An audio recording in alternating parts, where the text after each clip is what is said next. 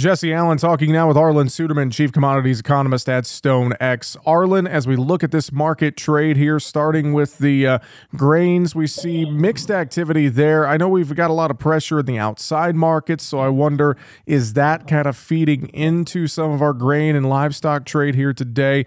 What are your thoughts first on that grain side?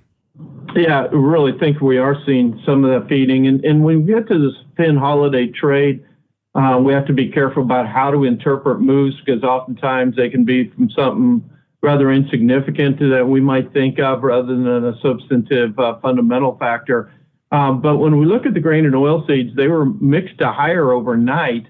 And the only exception to that was soybeans, which was weaker because of failing at overhead chart resistance once again yesterday at the 1490 level, which largely held that contract for the last 6 months.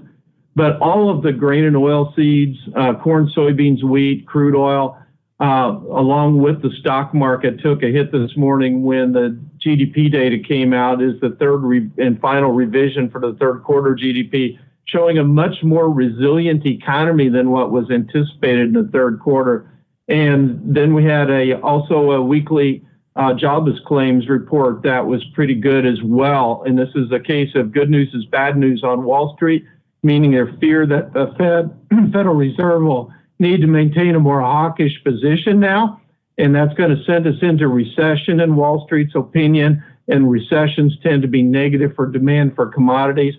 The one exception has been hard red winter wheat, which is back into positive now because of winter kill risk, with this cold air dropping across much of the country.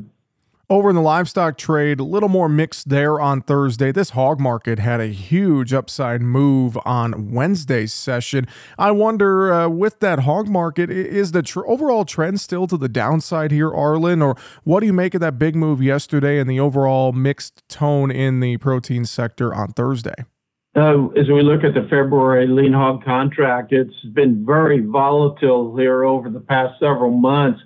But the overall trend has been slowly working its way lower, and that's on really a soft demand picture. And even though the quarterly hogs and pigs report on Friday is expected to show a reduction in hog supply of about 1.5% or so, that soft demand has been concerning to the market overall. Near term, we're getting some support from the cold weather that's really hurting the movement of hogs to market, as well as the overall performance of those animals and being able to put on weight and hold it.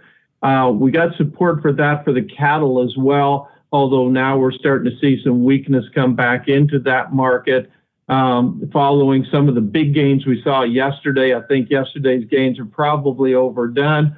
So we're pulling back a little bit and consolidating, but it's still a net big gain for the week for the cattle market. And real quick as well, I know you brought up crude oil earlier. Crude oil, before it pulled back, had hit some of the highest levels since early December overnight.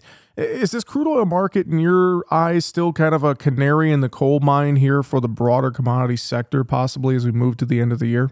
That's the way fund managers generally look at the crude oil market, as kind of the indicator overall, whether we're in a commodity inflation or deflationary phase. We've come down significantly in prices, trading to almost $70 for West Texas Intermediate earlier this month, to around that $72, $71 level. And now we've had a nice little bounce in this market, almost up to the $80 level traded today.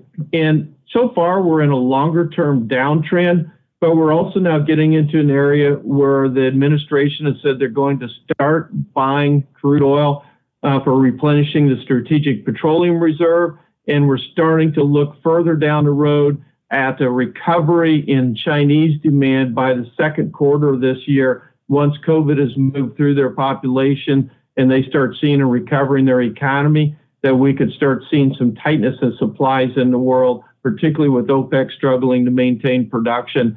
So this market's starting to lose some of that downside momentum. And that's comments and analysis with Arlan Suderman, Chief Commodities Economist at StoneX. Coming up this afternoon on Market Talk, we're going to have a conversation with Brian Doherty of Total Farm Marketing. We're also going to look at soybean performance from 2022 and what we could expect in 2023. Some recommendations with Ryan Dunsbergen of Golden Harvest. That's all coming up here this afternoon on Market Talk. That's going to do it for the Market Talk midday commentary for this Thursday, December 22nd. I'm Jesse Allen reporting.